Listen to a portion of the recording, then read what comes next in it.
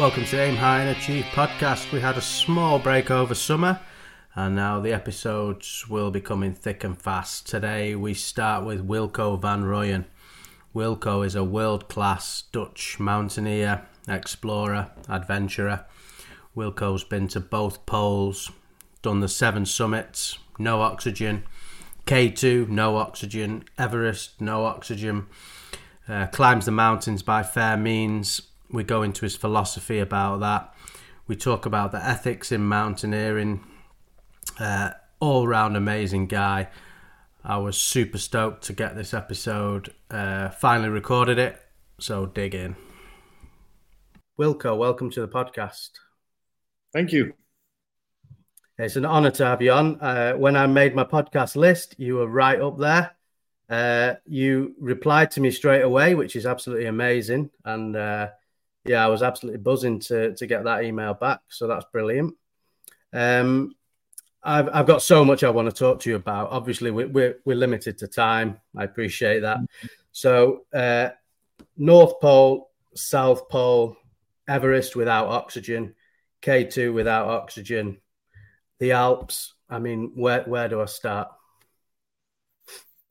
In my childhood, everything starts if when you are a child. So I've never had a bucket list or something. In my 20s I will be doing that, in the 30s I will be doing that, and that, etc., etc.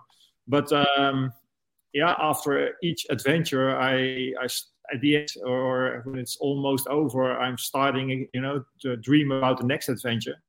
So in my opinion, I've always the motto: dreaming, daring, sharing, and acting, and that's what's keep me busy and running, and I think I will be never done with that. So people who are talking when you are finished or is it enough? I think it's never enough, as long as you are fit and able to do things, and even when you are getting older, you can still do or imagine some interesting adventures.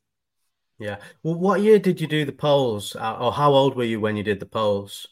1997. I was what was my age? It was around my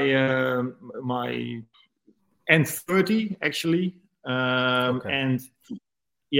And after that, when we were successful on reaching the geographical North Pole, I started to dream, of course, also to go to the other side of the world. And so that's how it started all, because I never came up in my mind to go to the geographical North Pole, but it crossed my path, and finally it was one of my most interesting and astonishing expeditions I've ever did. I'm a big fan of Mike Horn. You probably know Mike, and some of the sort of his kind of mindset seems exactly the same as yours. You make one achievement, you don't rest on your laurels. You're looking for the next one. You're planning for the next one. That's keeping the brain healthy, keeping the body healthy, and never sort of accepting enough is enough. Just keep going. Yeah, and not because you want to how you say to be bigger or farther or more extreme, but just to keep yourself going. And why should you keep yourself going? Just because you are not standing still, and you are developing yourself, you're growing, and not only in your mind but also in your experiences, and your imaginations actually is getting bigger and bigger. How unbelievable, wonderful nature is, and not only nature outside but also your own nature, and how this can react on each other. And I think a lot of times we don't respect the nature actually enough, and we are all, a big miracle actually, almost like God. How we can survive, and we can do the imaginable things what we have in mind. So why should you waste your time? Yeah, I mean, and I'll just point the listeners now to a film on you can see it on YouTube called K2 The Summit. One thing I noticed, one thing I really took out of the film, which is about your summit to K2. There's a tragedy, terrible incident on the descent. Let people watch that.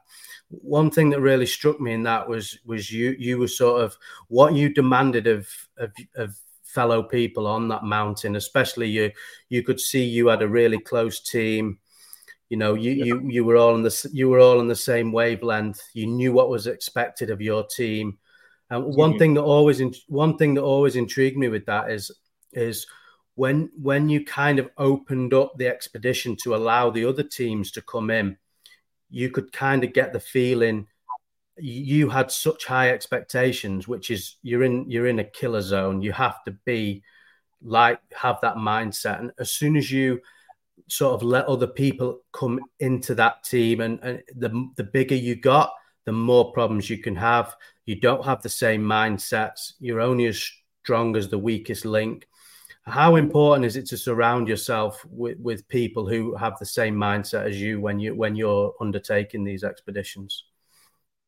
Yeah, it's one of the most important things, and it sounds logical, but the strange thing is that if we do scary things or read something which is ambitious, we think if there are more people involved, tasks will be easier because you think we can share the workload.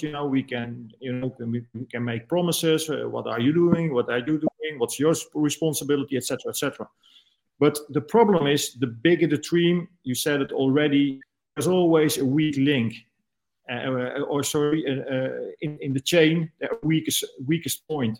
And the problem is you meet the international teams, on the mountain and not in the preparations all these months or years before. And suddenly you trust these guys because they see also professional, they have the same suit or goggles or whatever. But actually you don't know what's in their mind and what their experience are actually. And when going tough or wrong, then it counts, what your experience is and your responsibility in the past, etc., etc. So your team, hopefully you know them, the best of all. So be aware not to cooperate too fast with another team which you hardly know. And that's one of the mistakes we made in that year 2008, that we were with too many. And we signed all the what we promised to each other, so that was clear on paper. But that's easy talking. If you have a plan, everything is for the plan. But what will happen, when things are going out of control? And that's even hard with your own team, but with all the other teams around you, it's almost impossible, to crowd control actually. I actually I was scuba diving last week, and it actually made me think. Whenever I have a podcast like this, I'm all the time playing things in my head, and as I was scuba diving, I was thinking, God, this is exactly like being in the death zone. If something goes wrong, it's going wrong quick. If there's too many people, then the scuba guide, he has to have 2 people with him. If he has 10 people with him, how the hell can he sort something out, And it really made me appreciate, and I've not been that high, obviously, on the mountains, but it really made me think, if something goes wrong in that death zone, things go wrong very, very quickly. And again, I point people back to the film, and I would guess you were probably 6 hours from not coming back. That's how kind of close it can be, when you're up there. Yes, it's a miracle that I'm still sitting, here. But that's, on the other hand, the interesting part. How can it be that you can survive such a situation? Too long in the dead zone, and people were writing the stories on the internet that I couldn't survive this expedition, that I should get already, etc., etc. And then the interesting thing starts actually. That not everything is logical.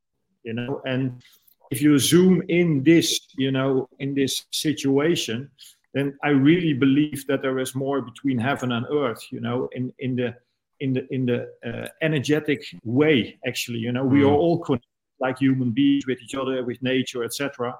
And if you really, start studying in this, there is so much to learn, and then you really respect life and realize that you are a unique person with unique capabilities. And it's not that I am that big or that good or brave or whatever, but it's the human spirit which can make the change. And it's, the question for you, if your end or your life will or your end in some kind of a dead valley, and there is no way actually to go anymore. Where are you holding to? What are your beliefs? And giving up is an option, but believe me, there is more, in life, than our logical brain actually tells us, and that's the miracle of life, and that's what I try to inspire other people. That even if you haven't a solution, believe me, there is a solution. The only thing is waste with time and space and things like that. But in nature, time doesn't exist, space doesn't exist. It's only be there. Yeah, absolutely. And that's a really good point of sort of being in the moment. And, you're on instincts at that point, aren't you? You are on instincts. Nothing else matters around you. And I mean, on an absolute 1% scale of what you experienced, I was up in the mountains. I was on my own. I do most things alone. I was about 1,800 meters. So weather can turn very quickly. I'd got to the mountain, got to the peak. I'd not gone on the right route. I'd literally stopped for 2 minutes. I turned around. The weather closed in. The fog came in. I'm in a ping pong ball. I'm on a knife edge ridge, and I'm thinking, shit. Right, okay. Just sit down. Just have an energy bar. Just reset. Just calm down. And it literally is the only time when I've really the adrenaline was starting to go, and I had to really sort of get a grip. My phone, there's no cell signal up there, so I'm on a compass and I'm on the map, and I'm resetting myself. And it took me a good few hours to get out of that mess because I'd gone on the wrong side and I couldn't climb back up where I'd come, so on and so on. So on a very smaller scale, I've got to say, I do know a little bit of how it can be in the mountains. Things go wrong very, very quickly. And this is leading on to my point about something like K2. You don't just go to K2. You have to build up to K2 over tens of years, yeah? This is the old school vision, what I really are hanging on. I still believe in building up your experiences, taking decisions by yourself, etc., etc. But time are changing. People with too much money can also build a team around them. And they can't make the decision by themselves. They don't know what to do in a crisis situation. They are freezing. And then other people has to, to take control actually. And that's not the way I like, but it's these days, is happening, and not only in our sport. It's in Formula One or wherever, or going to the moon. If you pay enough, you can go to the moon. But the question is, what have you done by yourself? Actually, the answer is nothing. Yeah. And this is the kind of social media, Netflix kind of world we live in, instant gratification. I've touched a bit on this in previous podcasts where nobody is sort of understanding delayed gratification and thinking, okay, in 10 years, I'm going to go to K2. I'm going to build up. I'm going to do these mountains. I'm going to go to the Alps. I'm going to surround myself with, experienced people. I'm going to learn over 10, 15, 20 years. Then I'm going to do things the right way to do it. I'm going to be an alpinist. I'm not going to be a tourist. I think a lot of people nowadays, they're choosing to be a tourist. and enjoy also the journey in between, but because people are focused on the gold medal. But, ask all the Olympians, and they will tell you, as soon as they got the Olympic medal, the ambition or the to thrive, or, it's gone. So it's the journey, and we of course we all have lack of time if you talk to each other.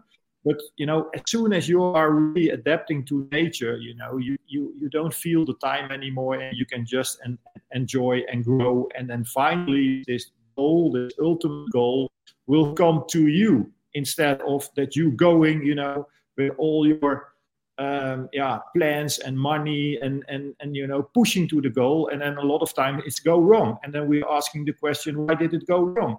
And that's most of the time we were just too pushy, pushing the boundaries too much, and then you're not respecting life again and nature. And in 2008, that K2, that wasn't your first time on K2, was it? You'd been to K2 before. Yeah, it was my third time. Wow. Okay. Yeah, and a lot of time in between, because I was, selected for a team, in 1995 as a young climber, and the expedition leader at that time had also, a smart plan, because he needed some younger climbers, who are took the difficulties, in the House of Chimley on that route. So the older people, could just finish this expedition with their high altitude experiences. Okay. And so for me, it was a big opportunity at that time. But when I had an accident as well in that expedition with rockfall, which is very normal, on this route, the Abruzzi route on the Abruzzi Ridge. I realized, this is really a mountain too high for me, because I had a lot of experience. I scaled a lot of technical routes in the Alps. I did expeditions to whatever. But first I was realizing, first I have to build up more experience, at 8,000 meter peaks, climb without oxygen, because for me, it's the only way, to do it by fair means. But on the other hand, also independent of technology, because every year people are dying because of problems with oxygen systems, and what's the deal, if you can climb without, why should you take it, because finally you have more time, and things go wrong if you are acclimatized to that extreme altitude.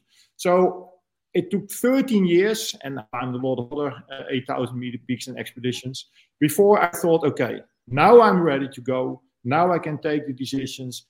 And first, in the second time, I made the mistake that I was buying myself in an international team. But without, how can you buy yourself in an international team? You buy yourself in a group of people. That's something different than a team. And that's what I learned from 2006. I could complain about people who didn't do what they promised, etc., but I could only,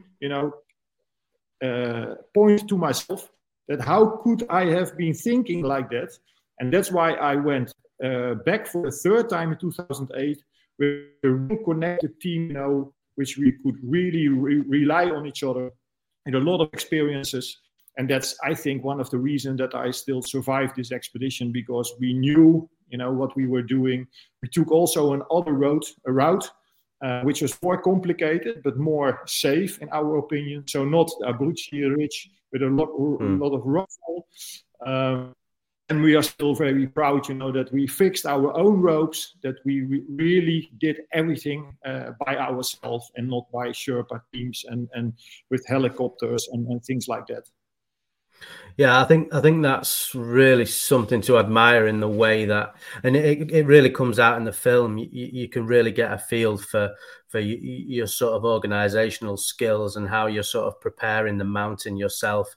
The ropes you lay, you're relying on what you've laid, the route you're relying on, and obviously it comes out in the film a lot more. Obviously, what goes wrong, and again, things out of your control, like we spoke about. And I think that's something which we touched on about having, you know, good people around you. But how did you cope with the aftermath? Obviously, it's such a traumatic sort of couple of days. And one thing I've always been interested in is I mean, I've done some skiing. I did a long ski trip, and I remember I had some really bad injuries on my feet. And I remember on the drive back from that sort of 5-day expedition, I was a broken man.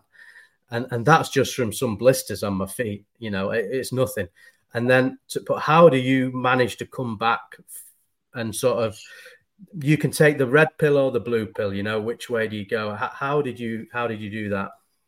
Yeah, it's an amazing process, you know, because when it happened, you know, you don't have a choice, you know, and if it's correct, you knew what you were doing, so you knew the risk. And of course, we always think it's not going to happen to me because, and then the whole story is involved. But finally, it happened. And I think the most wonderful thing for me, or the most healing thing actually for me, was that I was allowed to talk about it. You know, people were interested, would share our story. Suddenly, the whole world was, you know, interested, from Al Jazeera to BBC to really everybody. And we didn't have a clue when it happened to us. You know, we were only thinking who was interested, you know, in some, you know, Dutch guys and some other international climbers who are climbing the K2. But at that time, it went all over the whole world. And, you know, after you're getting so much presentations and interviews, etc., you realize also that on one hand, you had very, very bad luck. But on the other hand, there is also a lot of luck involved now. And I'm still here. I talk about it, and I'm still busy, you know, with this process. And it's not negative. People were thinking I was done with climbing, and it was the last mountain, and etc., etc. But, you know, as soon as I was recovered, the first thing, my first ambition was to scale, you know, a easy 4,000 meter peak, you know, again, as soon as possible. Because, you know, it's my passion, you know, and I wanted to go back and I wanted to show, you know, that we were really unlucky at that time.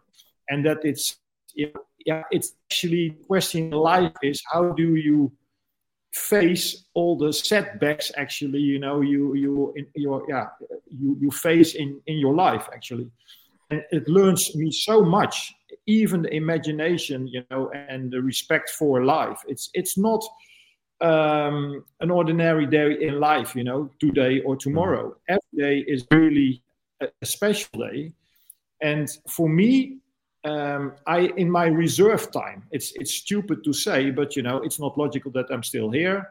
I had also some other, you know, accidents in the past. I was also lost in the desert in Africa a long time ago. And these moments makes that you take not every day for granted. And when it finished, that you say, hey, listen, guys, I had the most beautiful time of my life. You know, I have done everything what I'm capable was for. And we are living in one of the richest countries in the world. So if you really want to do something, you know, and you say it is not possible, you're on the wrong errors with me, you know, because I really believe everything is possible. And of course, you know, there are some exceptions, but in most cases, if people have something in their mind, you know, and you meditate on that, and you really manifest on this, you know, find the right kind of people, most of the time not your family, because they say, no, you know, this is not a good idea we're going to do. But you will always find, you know, equal-minded people, and you can make the change, you know. And even when you don't finish or summit or whatever, the journey you make will always be grateful, you know, that the guy to go left instead of going right. You know, what most of us are doing. Finally, you ask the question, what are your plans? And then they say, actually, I don't have a plan. If you don't have a plan, you know, there is a big chance that you start think negative or give the you know, the blame the politician of the crisis or whatever. And, you know, you human being, you know, we should be ashamed, you know, in not making the difference on what kind of way. Yeah, absolutely. I think it's really important as well that what I tend to do is it's so important to have a baseline. So for me, my baseline is 1 hour cardio every day. Somebody said, "Oh, what are you training for?" And I'm not training for anything. I'm just making sure my baseline is fit. Then when I need Yes, to when I need to go, I'll be ready. So I start compounding onto that baseline. So I have my running every day. Then I have yes, cycling. Then I will step up the training for what I need. Then okay, yes. if I'm going skiing, I'll start to do some ski training. And I think a lot of people they sort of have these ideas in the mountains. Oh, I want to do this, but they don't load the baseline with what they need every day, Yeah, and then they go and try it. And we're talking sort of maybe amateur people. I want to go and climb Mount Snowdon, or I want to do a marathon, and they don't build the baseline up enough. They just go and do it. They don't enjoy it, and then they quit. They're back. Oh no, it's not for me, and they kind of live this life in perpetual sort of trying to do the grand things without loading the baseline, putting the work in every day. And I think that's super important nowadays. yeah, and this baseline is not only the physical level. It's also the Mm. baseline on the mental level, emotional level, even the spiritual level. And even every time you challenge yourself, you will grow and understand a little bit more about yourself and life, and become respective and at least grateful, for all the time we got. Mm. And I think one thing I wanted to touch on with you as well was the sort of I'm going to say Nims Die Yeah. from the Netflix film. I kind of watched the Netflix film, very well produced film.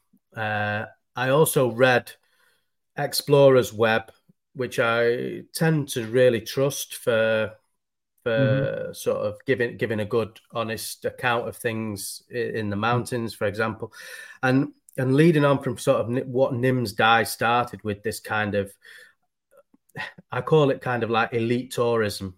It's like if you have the sort of will to do it and you have enough money, you can do it, and it's.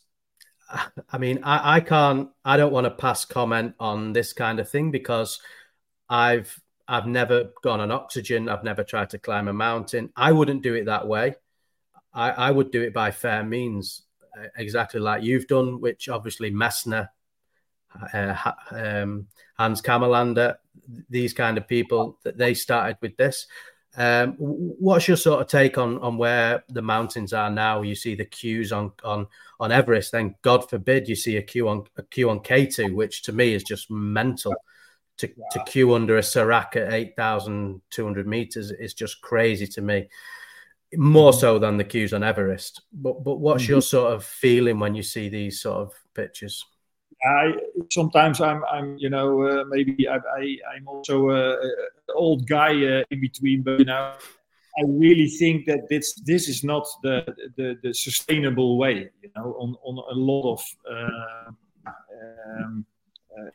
levels actually, because it's the easy way, and if you wanted the easy way, it's best for me. But the problem is there are so many people killed, on this way, is totally unnecessary.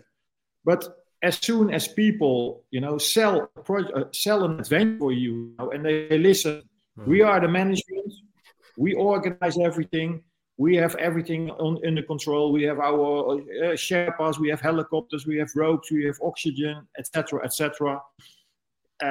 It's fine to me. The problem is the clients can't, they can't even think about, the worst scenario, because they've never been in that kind of situation. And if things go wrong, things go really, really wrong, and if you're lucky, it's only one dead casualty.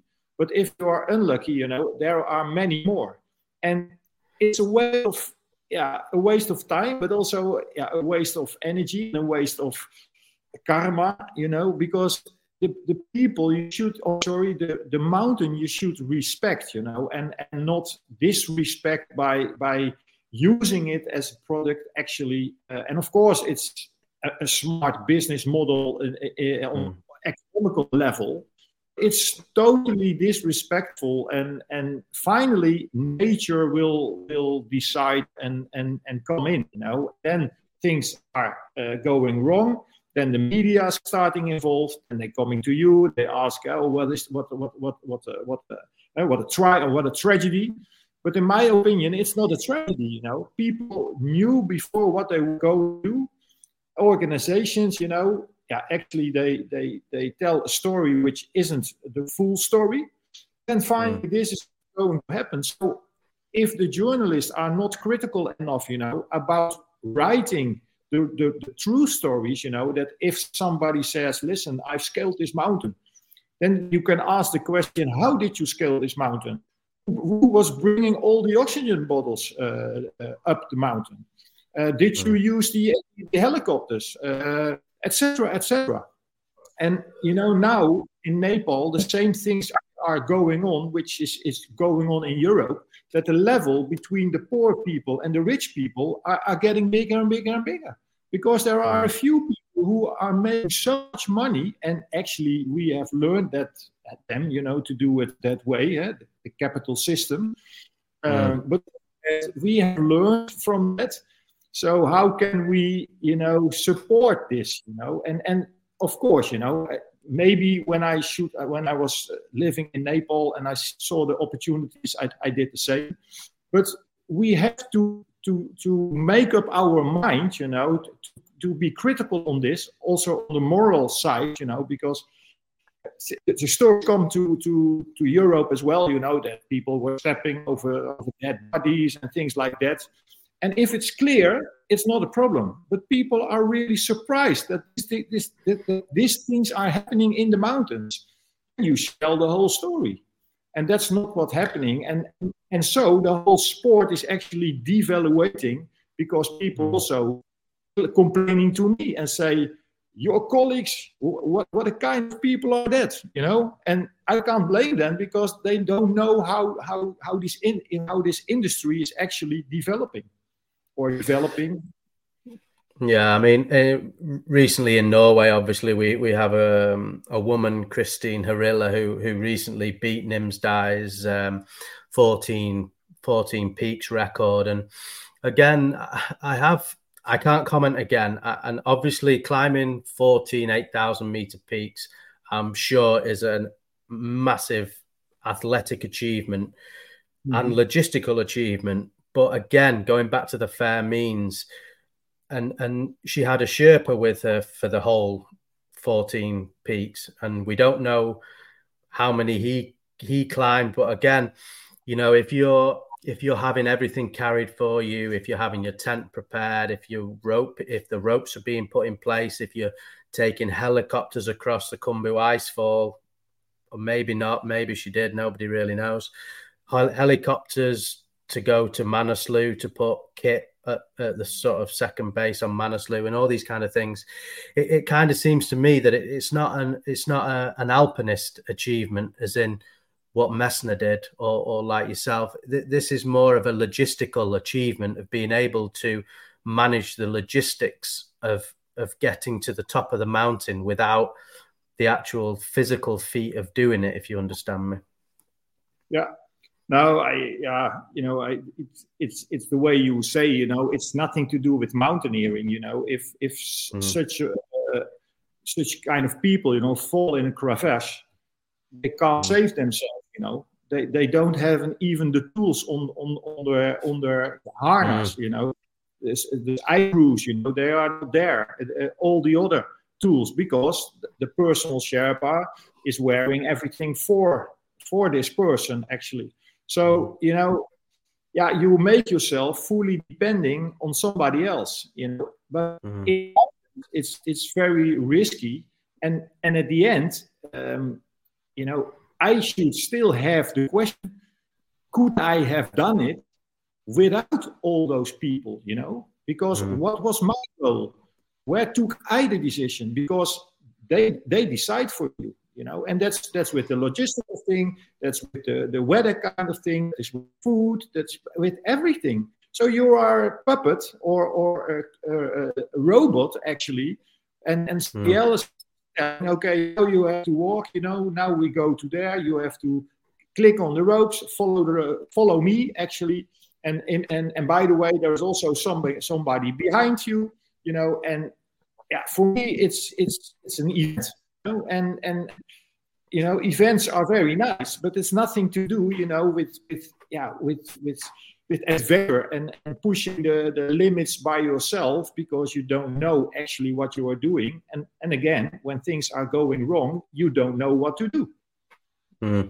I saw a great. There's a series on YouTube, and it's called.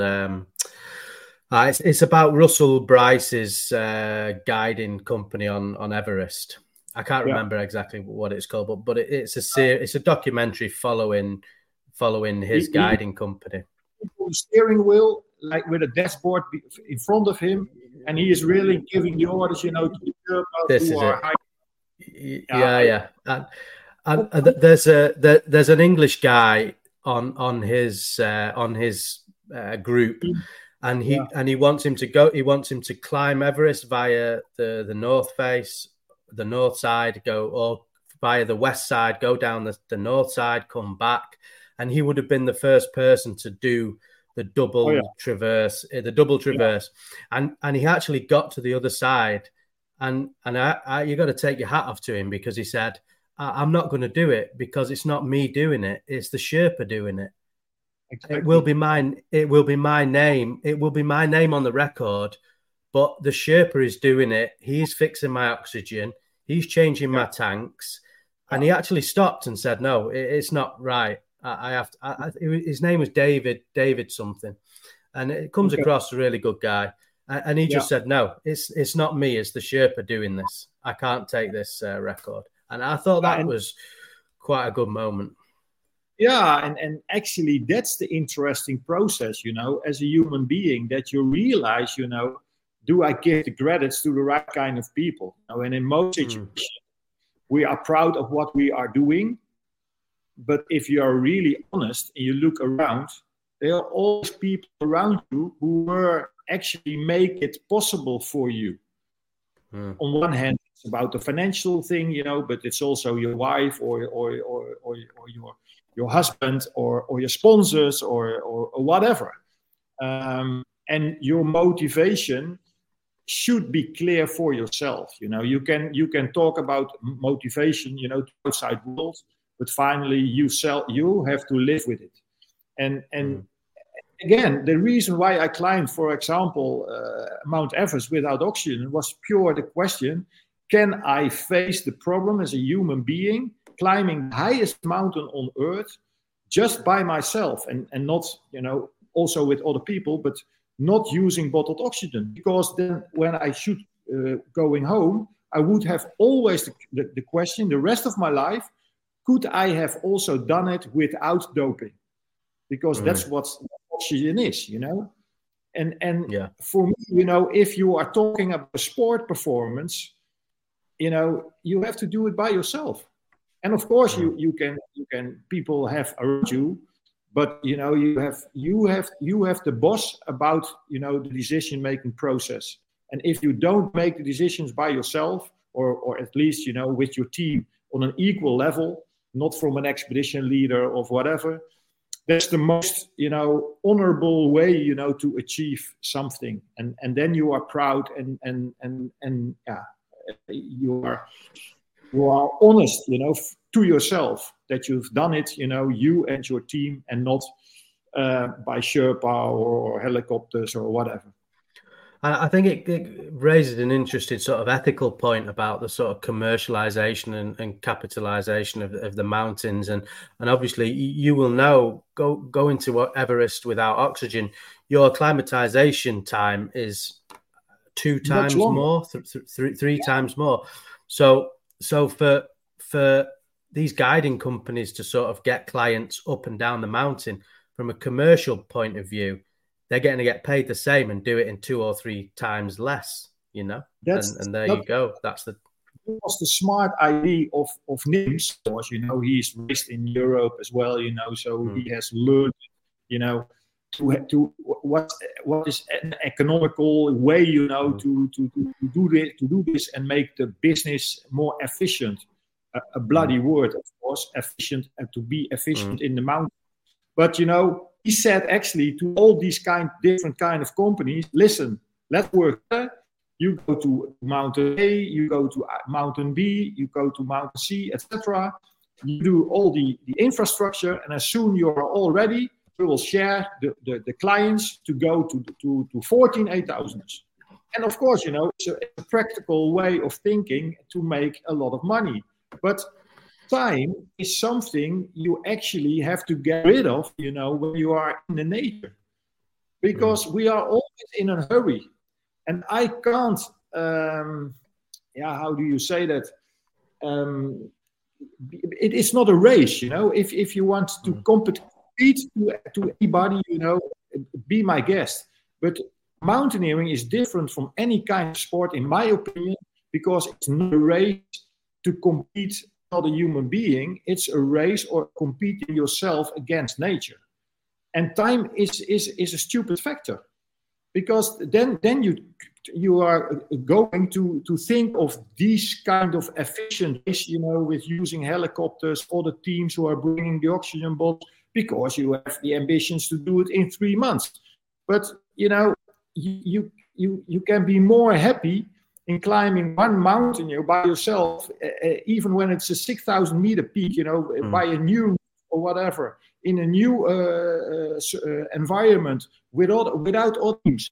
You will be astonished how proud and how your imagination will grow, about everything. And that's a big difference, instead of going to an event where thousands of people, living in some kind of a village, all on the oxygen bottles you don't recognize anymore because you are a robot, and you remember, it's the orange guy, who's belonging to my team. And nobody is responsible anymore for anybody. If you're living in a village, you hope your neighbor will help you. But on these mountains, you're living in a city. Nobody will come to help you because they don't even know you. And it happened also in the commercial teams. Sometimes it exists of eight climbers. But even these 8 climbers doesn't know each other. Mm. Yeah, it sort of takes me back to sort of what Uli Steck achieved. The way Uli Steck would kind of do his expeditions. The sort of, I would probably say the last sort of. I'm sure there's more, but to me, Uli Steck was sort of the ultimate alpinist. Doing things on his own. Obviously, he got into some trouble on Everest with the Sherpas and things like that. And it kind of, I'm pretty sure that kind of incident where he was sort of attacked with Simone Moro, I'm guessing that probably put a lot of people off that kind of alpinism. And it's almost like, maybe mafia is a strong word, but it's almost like a mafia on the mountains that's kind of stopping alpinism in the high sort of 8,000ers. Yeah, I think, we have to choose our battles, and as soon as, on one hand, we are also, responsible for that, because if you're bringing the stories to the world, how beautiful it is, people will go there. And then finally, you actually these days, you shouldn't go to the highlights anymore because there are too much people, there's too much commercial. So you should actually go on a real adventure, so climb outside the season, which is also possible because climate change, doesn't predict anything anymore. But and on the other hand, if you really don't want to face these teams, and you should really go to other mountains and find some other routes. But the thing is, that's not interesting for the commercialization. If you want to find sponsors, then of course you have to climb K2 of Mount Everest, or say I will do it in half the time. And that's the question you have to answer. But I know the answer finally, and maybe it's all those years that I've been in this world, that it's not about the summit. It's not about the time scale or the competition or whatever. It's about the journey. You face yourself with some difficulties, and when it's getting too easy, you will forget it and you go to the next thing on the bucket list. But when it almost broke you, then you have really something which you will remember all your life, and you will exponential make a grow mindset, in understand something more about how things are working for yourself, and etc. So to come back on my A2 experience in 2008, it was triumph and tragedy. It was triumph because we worked so hard, we were so proud, but everything changed in one fucking night, actually. And then this whole expedition turned from triumph, 3 months of hard working, in one night, to tragedy. And of course everybody talking about this tragedy. But if I look to the photo, Gerard, who was my team member who was killed on this mountain because he tried to save somebody else's life, is hanging here on the wall. And I'm looking almost every day to this picture, seeing his smile in his face, looking to the sky, and I knew that this was the most proud moment of his life. We were so proud. And again, that it went wrong on the night because he tried to save somebody else. That's what we know, today. But that's not about that. It's about the change you can make, in your life. And the question is, what would you have done, when the house is on fire? Are you running away, which is a good advice? Or are you going back in the building because there is somebody, you are living, or you have the feeling, I can, save somebody else's life? And that is maybe the biggest symbol you can make in your life, saving a life of somebody else. But everybody is reacting differently. And the interesting part is, actually, we don't know how we should, which choice we will be made at that moment. Because it's depending on so much, variable choices. And as soon as you realize this, hopefully we are a little bit more aware of our, pointing, he is fault, or this is good and that is wrong, because it's not about doing things good or wrong. It's about what would you have be doing, and maybe a few years later, because of all your experience, you make different choices. And I'm always telling that everyone wants to become 100 years old or whatever. We also know that probably we won't make it. And the question is, what are you going into doing in between? Is it enough? When you are 30, when you're 40, 50, 60, I don't know. But what I know is when I'm killed tomorrow, or I will be sick tomorrow, or whatever, believe me, I'm really proud and grateful for everything I've been doing, especially with the really beautiful people around me. That's what my life makes interesting. The things I've done with the beautiful people around me, and sometimes it's people who I loved, but sometimes they are our colleagues. Are maybe not the best friends, but we helped each other. On the biggest dream we had.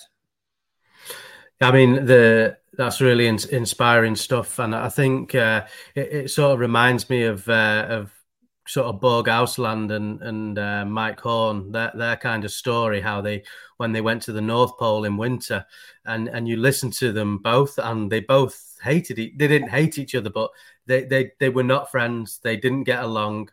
They spoke 2 words every day to each other.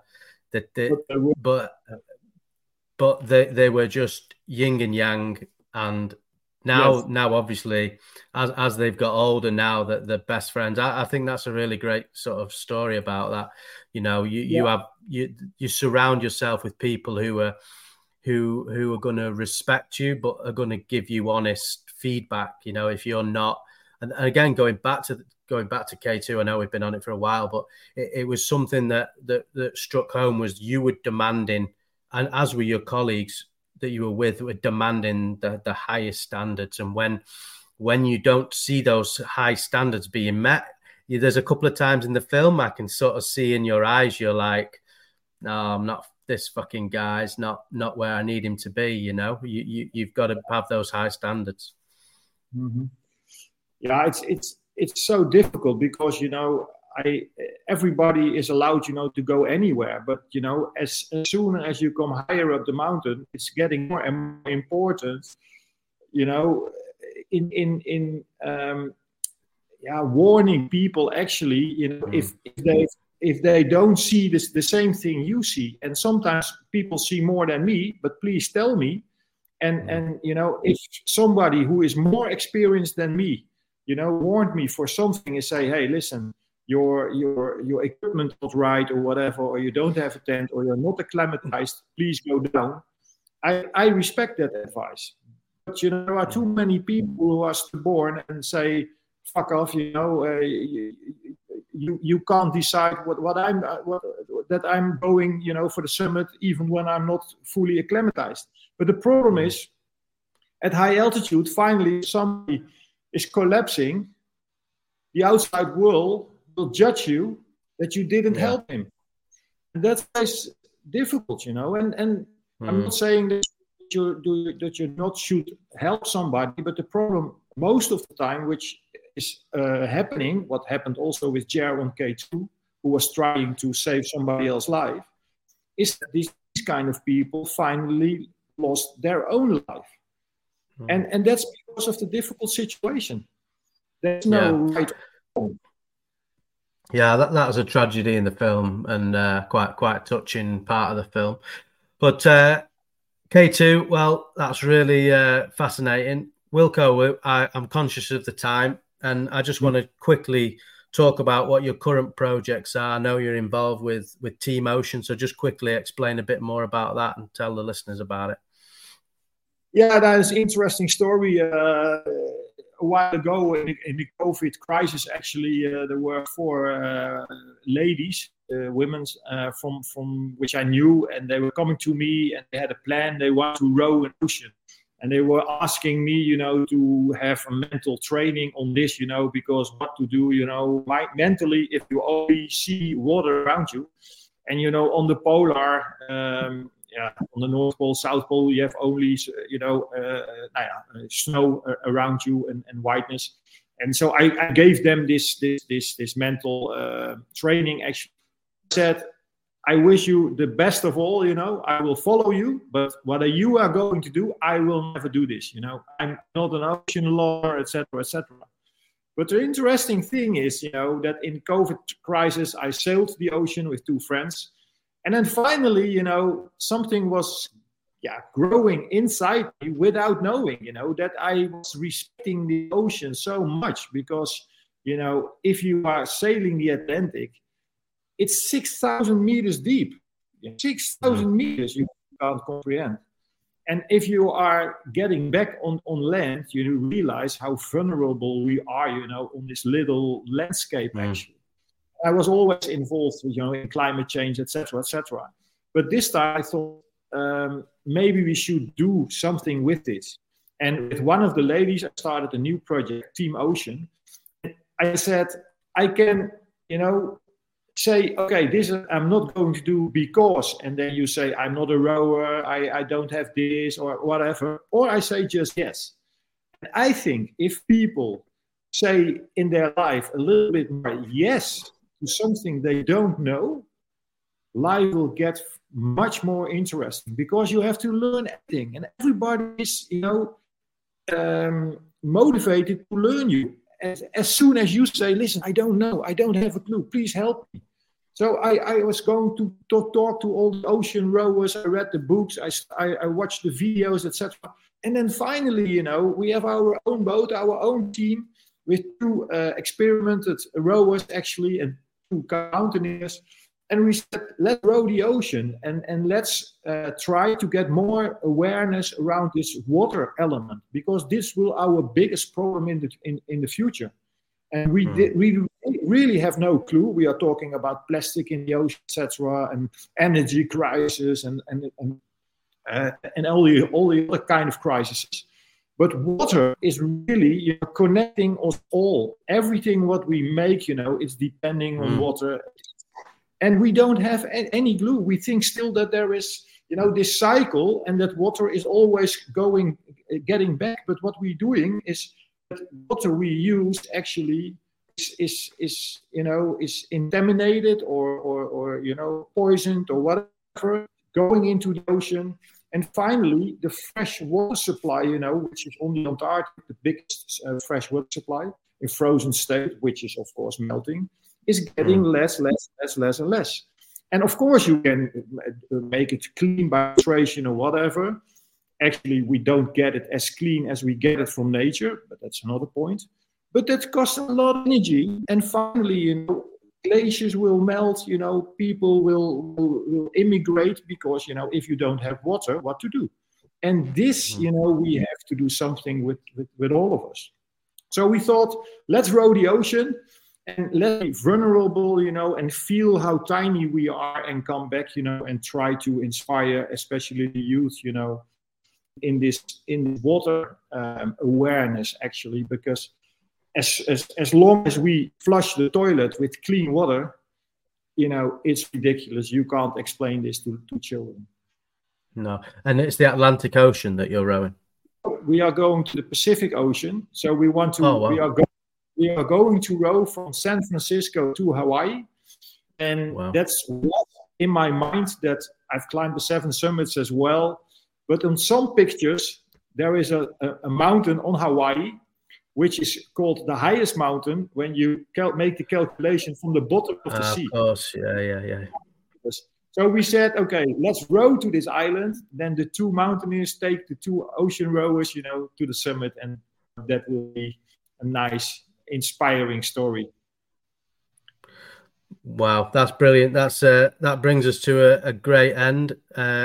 I wish you all the best of luck with that project. I keep following that. So just for our listeners, where can they follow that? Do you have a website for that?